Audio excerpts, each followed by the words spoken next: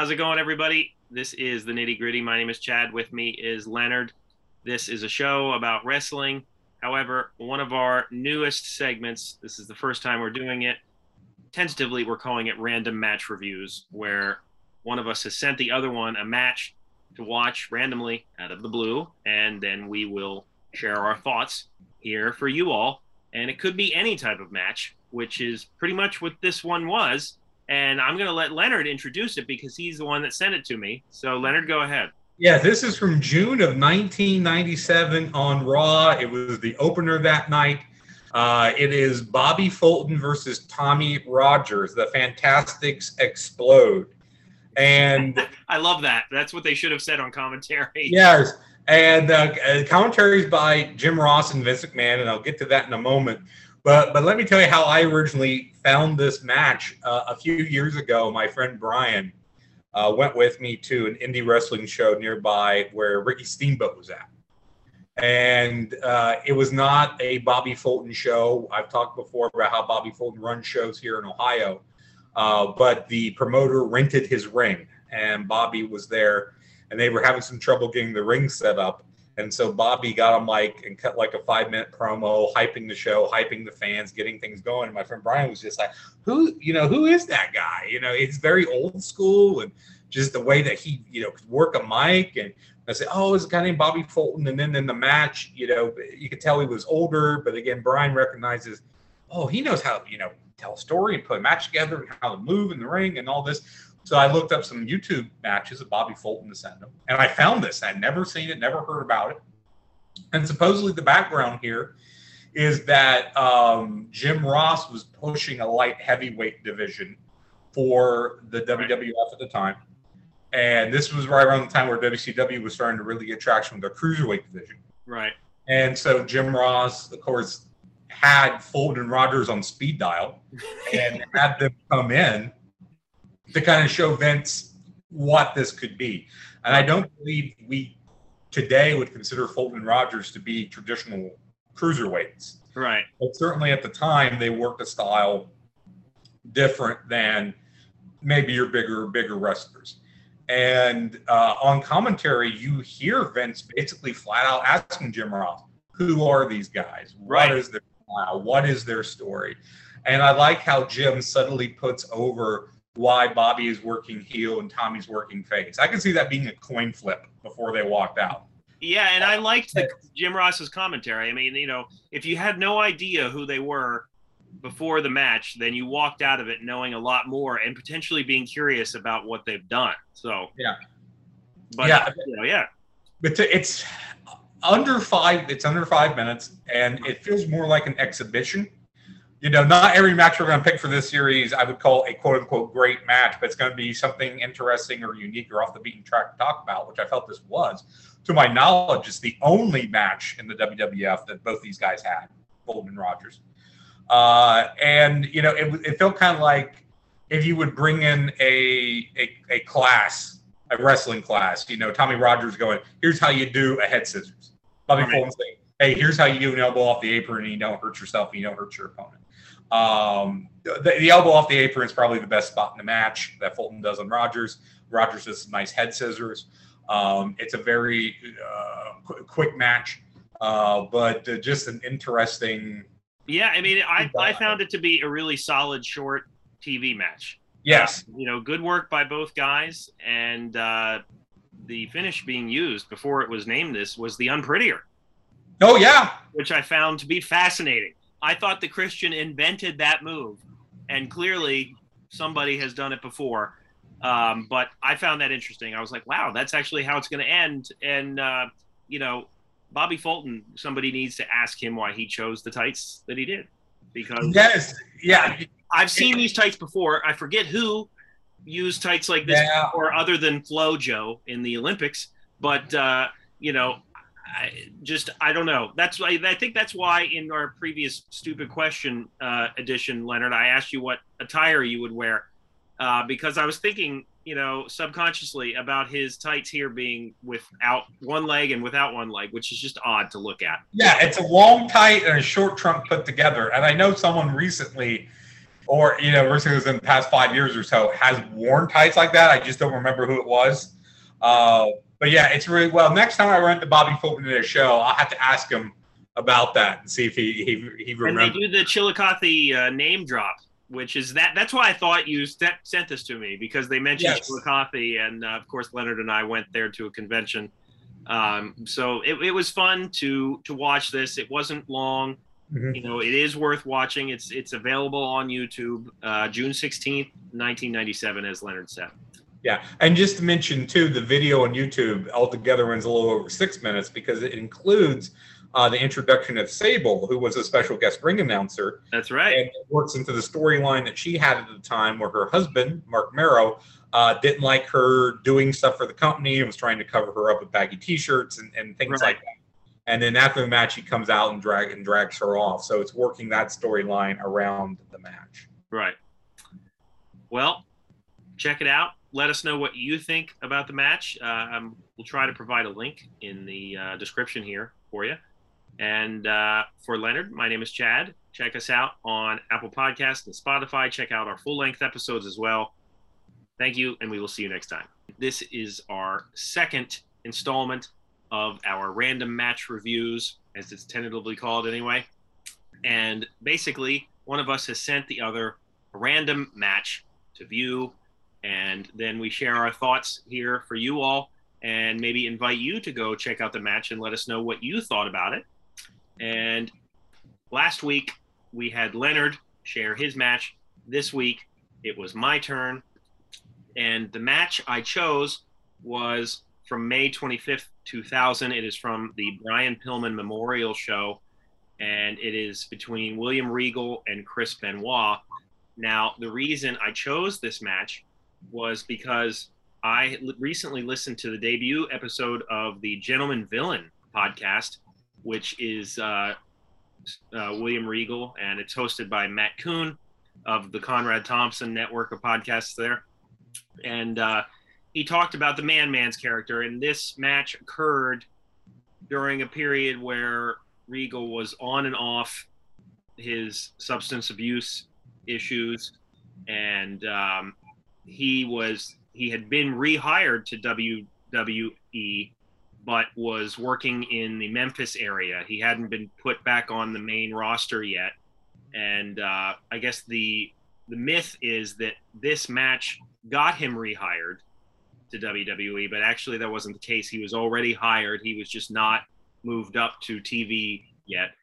And the commentary here is, interestingly, between Michael Cole and Dr. Tom Pritchard. And I will not give my thoughts yet, Leonard, but because this was your first time watching it. Yeah, had not seen it. Wasn't aware of it. And I would say I really liked the commentary, because it wasn't so much them, because they were definitely calling it from the future. Yes. It wasn't there. The context I got from references made was this was right around the time that Benoit had won the world title in the WWF, and they were kind of looking back at. So this might have been part of a Benoit retrospective from the period. I don't know. Yeah, and you know what I'm thinking about? This might be on the now very elusive Hard Knocks Chris Benoit DVD set that you can find out there on eBay. Yeah. But at the time, that set was a big deal because it had a lot of these really rare, cool matches of his. And as the memory is starting to go off now, that match might be on there, which is why you have these commentators. But anyway. Yeah, and I like how Cole is asking Tom Pritchard a lot of questions to explain, why they're doing what they're doing, why this is such a good match. And I thought it was very interesting that this is a match that Tom Pritchard shows his students, right, Pritchard at the wrestling school, and why he shows it to them. And I thought it was very interesting how he says that within the first 4 minutes, you can hear people chant boring. Yep. And they get into it, and they're totally into it. And this is only like about 12-minute match? 12? Yeah, roughly. And just the way that it builds. They start out steadily, but then it just keeps building, and they just keep building that pace little by little. to the point where the crowd is like really, really into it by the end. Yeah, and it's a lot of back and forth, very even, very trading off. It's not a traditional match where, the face starts off, controls the first 2-3 minutes, the heels controls for the next portion. It's just one guy hitting a move, the next guy countering that move, going back and forth on each other. There's a spot where they're locked up and Benoit starts throwing headbutts, which I don't think I've ever seen headbutts out of a lockup. Oh yeah. And winds up busting Regal open, so he's bleeding. Yeah. Regal does a Indian death block into a dragon sleeper at one point, which I'm surprised no one does that. Yeah. That would be an amazing finisher for somebody. I may actually steal that for one of my wrestling wrestling fantasy feds. That was a great match. The end was really well done, very, very fantastic. I like too how you had Pritchard mentions this, they're not playing to the crowd a lot. The only, I think, recognition of the crowd is when Benoit does his usual, the old Arn Anderson slit the throat move. And again too, it's not a lot of, I would say, the quote unquote signature moves of these guys. Benoit works in the German suplex, but It's very much of the match, the flow, the pace. It's just not Chris Benoit does a German suplex and I do it now type of thing. And flying headbutt, same thing. He misses it the first time, hits it the second. A very good for a match under 15 minutes. This is probably one of the best matches you'll ever see from a technical standpoint. And that's why I'm glad we picked the matches we did, which were both fairly short. Yours was shorter than mine, obviously, but the fact that these matches are not very long, but also are able to tell a story and be really fun to watch. And, obviously, despite what we think about Chris Benoit these days, this was back at a time when he was obviously very good in the ring. And I also think that just William Regal is just so, to me, still underrated. Like, he has had many, many good matches throughout the hills and valleys of his personal life. But these guys worked really well together. And it's certainly worth checking out if you haven't seen it. If you don't have the Chris Benoit box set, you can find it on YouTube and Dailymotion, I believe. So I definitely recommend going to check it out and letting us know what you think about it. Oh, one thing I don't think we mentioned, it was part of the Brian Pillman tribute show. I mentioned that at the top, but yes. Okay, I might have missed that. I know you mentioned the year, but I might have missed it. You mentioned it was part of the tribute show, and it was from Cincinnati or just outside Cincinnati, I bet. Okay, yeah, and they mentioned the name of the field house, which escapes me now, but I believe it's from the Cincinnati area. Okay, yeah, which is where Pillman was from. Exactly, and he was a Bengal as well. Yes, he played for the Cincinnati Bengals. And I don't know what other matches were on this card. I'm curious, but and I know they did a Pillman show a couple years in a row. This was not the first one, I don't think. No, I believe this was the second one, and there might have been one or two more after that. Yeah. All right.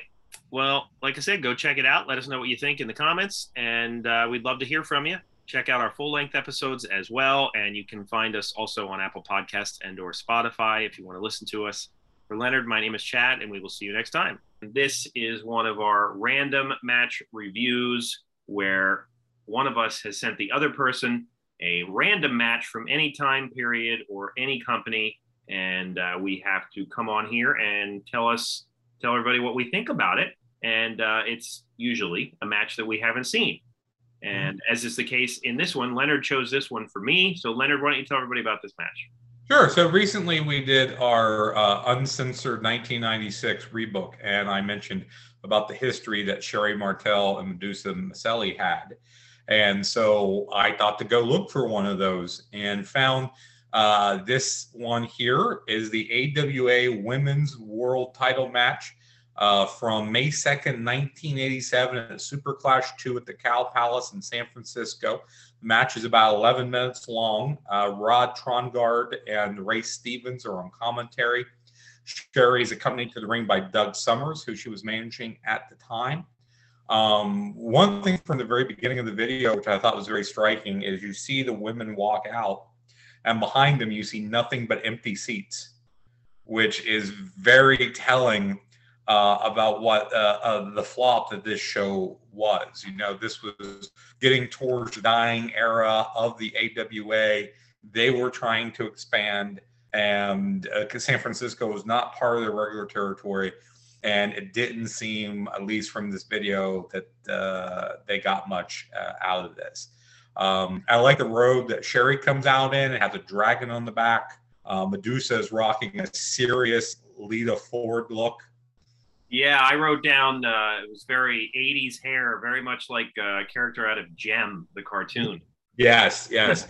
So there's a lot of stalling from Sherry to start, including her miming on the referee, things she doesn't want to see from Medusa in the match, like low blows and hair pulls. She then protests the crowd booing her and chanting Sherry sucks. She goes out on the apron and Medusa spanks her through the ropes. So there's a lot of that kind of classic old school heel stalling here at the very beginning. But you can see really the personality that Sherry had from the start here. Surprisingly, I think Medusa looks a little greener, and she was. She had about half the experience that Sherry did at this point. Medusa had about 3 years under her belt. Sherry was going on 7 at the time, according to Wikipedia. So into YouTube video, they don't actually lock up until about 5 minutes into it. And then once the match gets going, it's pretty good. Medusa immediately shoves Sherry off to show her power. Sherry sells it well. They lock up. Medusa shoves her off again. So this is really kind of the story of Medusa using her strength and her size against Sherry, who is more experienced and, of course, as the heel, is willing to cheat to get where she wants to do. Sherry does some great arm work with different arm locks. Both women, I think, do a good job selling throughout this match. So eventually, Sherry rings the arm over the top rope, clubs Medusa on the mat. Medusa comes back with a vengeance with some nice forearm shots and a throw. Sherry confirms with Summers on the outside on the floor, which I don't like that because Medusa needed, I think, more of a chance to shine. I think one thing negative I would say against this match is I think Sherry was maybe in control a little too much. Right. They do a test of strength with Medusa winning, and Sherry breaks it with a headbutt to the gut. And I don't think I ever saw that before. But she's on her knees, and she just rams her head into Medusa to break the test of strength spot. She goes into a camel clutch, then into a surfboard, works the back more. Medusa gets a step over toe hold, which she does a rolling leg snap out of that, which looks good. She does it again. Suplex gets a near fall. Knee lift leads to an arm wringer. Now, Medusa's working the arm. Sherry breaks with a head scissors. That looks nice. Medusa works the arm some more, gets a body slam for a near fall, clothesline for a near fall, airplane spin slam. Ha ha ha. Easy for you to say. Easy for me to say. It gets a big pop from the crowd, but Summers is distracting the referee. Medusa goes after Summers, and that's allows Sherry to get a schoolgirl roll up with a handful of tights for the win. I thought this was a very solid, technical, old school match. I like the arm work from both women. Sherry had a very unique arm lock on at one point. Medusa with a unique rolling leg lock. Sherry worked the crowd like a master. Medusa was green, but she held her own, and Sherry walked her through the match well. The ending is right for the time period, but it kind of sours it on me a little bit. I would like to have maybe a clear winner, even if it's Sherry, hitting a move and then grabbing the tights or having her feet on the ropes. Right. That's fine, but not that it's Medusa getting suckered because of Doug Summers. Yeah. So I give the match 3.5 stars, and I might have gone a little higher if it had a better ending. Yeah, I mean, I agree with everything that you said. This was kind of that classic heel distraction finish, which, at the time it wasn't nearly as maybe overused as it is now. But I like this match. I thought it was really good mat work from both women. And, you really see their talent, on both sides here. Medusa is green, but she still works well. And I think Sherry really helps her through a really decent match. Sherry's outfit was weird. The colors don't suit her. The yellow and the red, and not just have nothing to do with Hogan, but like just you would think an evil person like that would wear something other than yellow and red. Yeah, it almost looked like an acrobat's costume. I thought I agree. Yeah, I mean, obviously the women today, there's much more time spent on costumes, but but to that end, Medusa's seemed fine. But I thought this match was very good. I was anxious to watch it because I haven't seen a ton of Sherry work from an in-ring perspective, and she wasn't too long for the AWA world. You mentioned the crowd, and this was towards the tail end of AWA, really desperate to try and stay alive. And obviously Sherry would be jumping to WWE, as would Medusa at some point. So yeah, it's good to see them hook up here. I wish they would have had a really good feud in WWF, but it's good that we have this match. So. Well, if memory serves, Sherry was the women's champion by the first Survivor Series, which was '87. Right. So you would be in WWE and their top lady not too long after this. Right. Exactly. And if you see this match, which is available on YouTube, let us know what you think of it, and please, chat with us in the comments. We'd love to hear from anybody. Check out our full-length episodes. And you can listen to us on Apple Podcasts and or Spotify. And for Leonard, my name is Chad. We will see you next time. This is another random match review where one of us has sent the other a random match, presumably that person has not seen. And then we come on here and we share our thoughts on said match, which could be from any era of wrestling or any company. And we talk about it. And they are always fun, short conversations that don't take up a lot of time. And on this occasion, I sent Leonard a match, and it is from AEW, which I know Leonard doesn't watch a lot of. No, not anymore. I did when they first came out, but I haven't really watched anything current for quite a while. And I was going to select a match that neither of us had seen, Leonard, because there was a pay-per-view that I hadn't watched. I know the results and everything, but I was trying to find it was Chris Jericho versus Orange Cassidy in a Mimosa Mayhem match. Oh, I've heard of that. Right. Yeah. But you can't. So like AEW is like, they don't play around with clips or full length matches. Like if it's not coming from their YouTube account, like you won't be able to find it unless you buy the event on Bleacher Report Live, because to date they don't have a WWE Network type thing or an Impact app or anything like comparable. So I couldn't find that match. But what I could find was a match from Rampage on April 8th of this year, 2022. And it is a match that you will see mentioned in, a lot of sites because it was between Jon Moxley and Wheeler Yuta, who is still the ROH Pure Champion. And they had a number of matches, but this one that was on Rampage on a Friday night, I would say is one of their better ones. And I just think that this is a good example of what AEW offers on their Friday show. It's not necessarily the highest profile of matches, but they're usually trying to showcase a younger talent or younger talents in some way. You'll have your squash matches, which serve a purpose as well. But on the Friday show, they're trying to showcase some of the younger up-and-coming talent, people that they want to get behind, but they might not have as much time to spotlight that person on Dynamite.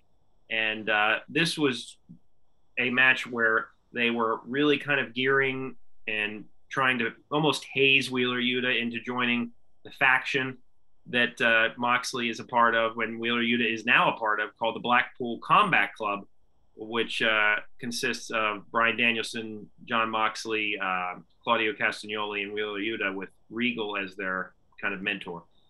So that's the kind of thing you had going on here. Wheeler Yuta needed to go through the various members. Claudio was not around at this point, but he needed to go through the various members to see if he was worthy enough of joining said faction. And this just to me was a great match. And you could tell that AEW, whether it's Tony Khan or multiple people, are really high on Wheeler Yuta. And this was meant to showcase that. And I think that even though he did not come out as the victor, I think they did a good job of showcasing his talent. But maybe Leonard felt differently. Leonard, what did you think? I'm very conflicted on this match because when they actually wrestled, I thought it was very good. When they did the garbage stuff, I thought it was horrible. It was very awkward. It was very sloppy. It almost felt like they felt compelled to do it. Like, no one's going to care if we don't do this. But I thought the transitions in and out of the submission holds and the unique submission holds they did were great. The transitions in and out of the different moves they were doing, and they were unique moves, I thought were great. I liked the superplex spot where Moxley rakes Yuta's back just to be a dick. And you can tell just this look in his face when he does it. And then later when they get back up on the top rope, Yuta rakes Moxley's back to get back to him. That's a great bit of storytelling right there. So that was great. I didn't like the fact that Yuta bleeds so early. And I didn't think he needed to bleed in this match for what the in-ring portions were of the match. I can add a footnote to that. Yes. Which I had forgotten about until you just mentioned it. Mm-hmm. And that was that Moxley kind of put out not a stipulation, but he said, the only way I'm going to, have a bond with another person or in effect have this person join the faction is he's like, I've got to bleed with them first. So that was a setup prior to this match starting. Okay. Did Moxley bleed in the match? Because I don't remember him bleeding. I forget if he bled or not. So I had to bleed with a person, but I'm not going to bleed. They just have to bleed. He might have bled in that match. I'm not sure. I don't remember seeing him bleed. As an overarching theme in AEW, I get that part of it. Even with that, Yuta doesn't necessarily sell the blood. Like, the commentators try to sell the bleeding, and he maybe wobbles, I think, once in the match. But he's 100% fine until Moxley locks him in the rear naked choke, and then he passes out immediately. And then as soon as Regal and Danielson comes out, he's fine again. So it's like, I'm bleeding, I'm cool. Oh, I'm bleeding too much. Oh, I'm fine. So it wasn't carried off well, even with your addition. I don't think that was carried off very well. Also, the table spot is horrible because when they first do it, I saw it and I go, oh, that's an okay table spot. But then they showed the replay. And on the replay, you see that Moxley is just sitting on this table, beaten off, waiting for Yuta to come hit him. Moxley falls out of the ring and then goes and just sits on the table and is like, hey, come on. And then he does it. It doesn't make any sense. It's stupid. If he would have rolled out onto the table, okay, I'll give you that. But the table is a good 5 to 7 feet away. He has to go sit on the table and wait.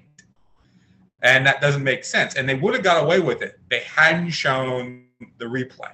Because the way they show it live, you just see him hitting Moxley and it goes through the table. And it kind of looks like they fall through the table. But on the replay, you can see him just sitting there waiting, not doing anything. Which really sours that spot. I thought there were 2 near finishes that should have been the finish. Like when Yuta gets kicked on the flying nothing, and I would challenge anyone to tell me what he was going for when he jumps off and just gets kicked and takes the paradigm finish. The paradigm. What's that called, that move? Is the paradigm what? Paradigm shift? Paradigm shift. I just wrote paradigm in my notes. I forgot to write shift. Yeah. That was a near finish. When Yuta kicked out the King Kong Lariat, I thought that could have been the finish. So the rear naked choke felt a little anticlimactic to me. So I'll give it 2 stars. And again, I love the wrestling. When they actually wrestled, it was really good. But they did all the needless garbage stuff that just came across like, we're doing this because we have to. We feel that we have to. And it was poorly executed and poorly done, even for a garbage match, like that table spot.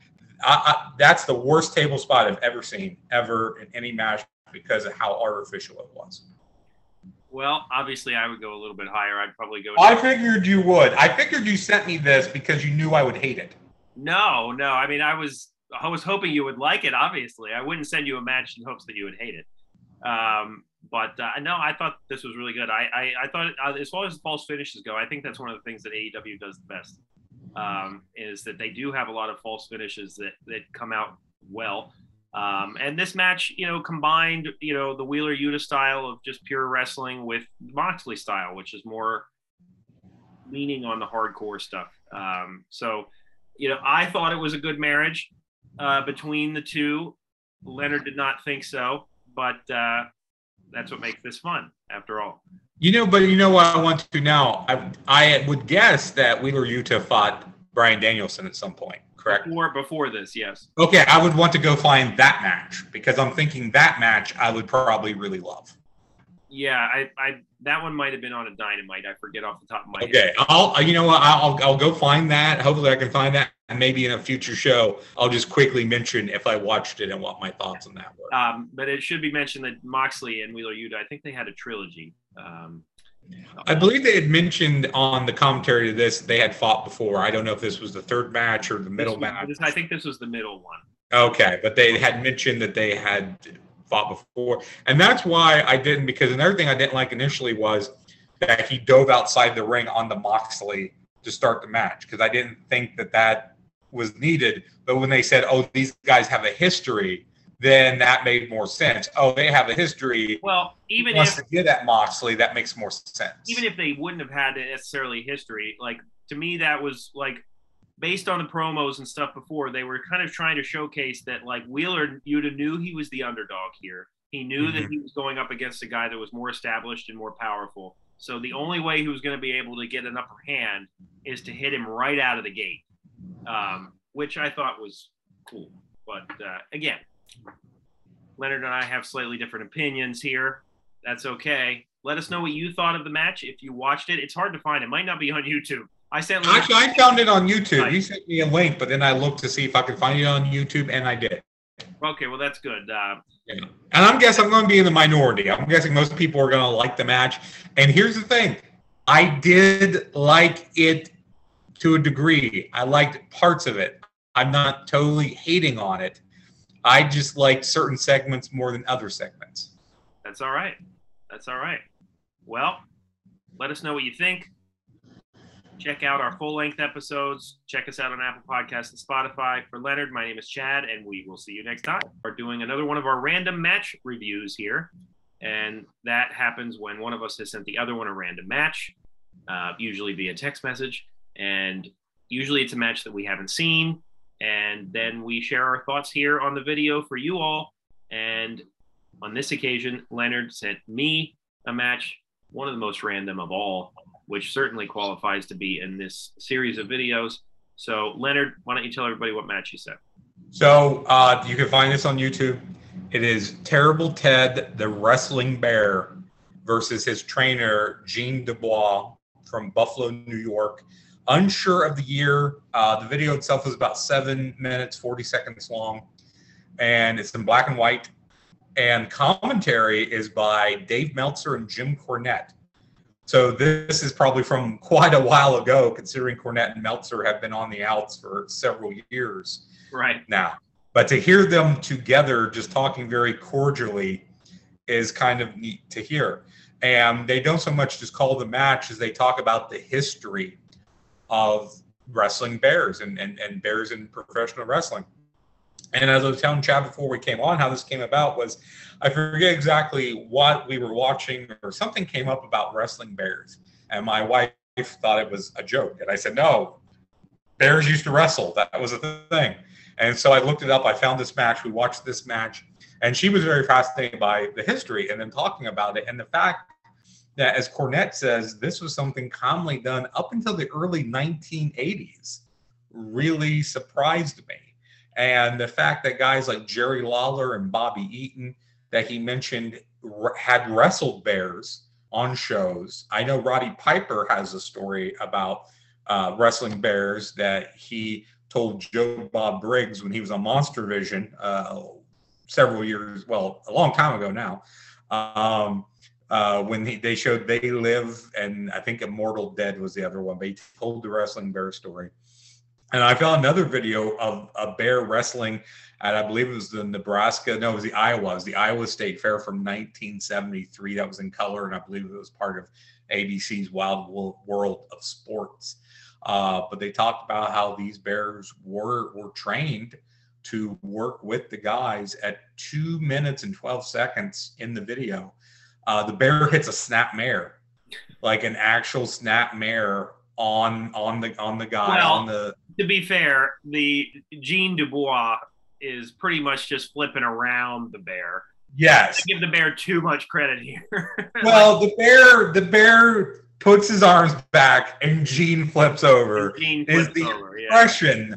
This is the impression of a snap mare. And like this is obviously an attraction match, and but like the actual wrestling that's done is pretty much Dubois flipping around the bear, and like they wrestle for a second, and then like the bear eventually goes after the referee after Dubois at one point shoves the ref into the bear, I should say, which I thought was fun. And what makes this interesting is that on a recent podcast I listened to, Something to Wrestle, the Bruce Pritchard podcast, they talked about when WWF became a publicly traded company, and then went to and were eventually on the U.S. Stock Exchange, and they eventually did set up a ring on Wall Street, which they talked about the history of that, but Vince wanted to have The Rock, the Brahma Bull, wrestle a bear. And at in the bull markets, yes. Exactly. So in stocks, there's a bull market and a bear market. And at that point, Bruce talked about how there wasn't that many wrestling bears left around. There was one in Canada, I think, and they were going to have that guy come down. But eventually that idea got nixed because you don't want a bull or a bear market advertised, because a bear market means it's going down. So you want a bull market, which The Rock was the Brahma Bull. Anyway, that's a fun side note. This match was fun for what it was. It's a good, filler entertainment match, if you're watching a full card. As far as the commentary with Meltzer and Cornette goes, I thought that it was really good. And like a lot of these times on the alternate commentary for matches, it is just a history lesson. And I thought that they did a good job up until the Hogan and Nash digs. And I realize this is from long ago, and it's like I'm not a Hogan or a Nash apologist, but it's like that deal is so old now. It's just like the fact that those two guys don't like Hogan, and it's so tired now. So basically, it was the dig that the Bear was a better wrestler and had more moves than Hogan and Nash. Right, and it took me out of it. It really did, and like up until that point, I wasn't thinking about how every single podcast has discredited Dave Meltzer in his entire history of journalism. Like, I wasn't thinking about that at all. I was just thinking, here's a guy that knows history, and here's Jim Cornette who knows history. And, Jim Cornette obviously has his fans and his haters. But, I wasn't thinking about any of that up until that dig. And it's like, oh, guys, come on, like, get over it. But anyway, this match itself was fun. I'm glad you sent it to me. It was interesting to watch this after the Sherry Medusa match, but this would probably be the most random match that we'll ever review. Absolutely. Who knows? We may top it. I'll try to figure out what might top this, but absolutely. A wrestling bear, that's going to be hard to beat, I think. Absolutely. Well, if you've seen this match, you can find it on YouTube, and if you watch it, let us know what you think about it. Or what you think about wrestling bears in general. I think it could be something that gets still used from time to time today, but I don't know. Bears are really predictable. So I think, one, that, and two, I think that a lot of your animal rights activists would get on. I think that would be very hard to get that by today. I think you would have way too much controversy, especially if it was on something major. I mean, someone like AEW, like Tony Khan, who does not care, like Orange Cassidy versus a wrestling bear, like if anyone's gonna do it, it would probably be AEW. Oh gosh, you need to watch more AEW. I think they take the product a little bit more seriously than that. I would say that because I think that from what I know, that Tony Khan just has an attitude of I don't care what anyone says. Could be partially true. Oh yeah. But if he does have a bear on, I will be shocked. So, anywho, let us know what you think. Check out our show on Apple Podcasts and or Spotify if you'd rather listen to us, and our full-length episodes as well as our stupid questions. And for Leonard, my name is Chad, and we will see you next time.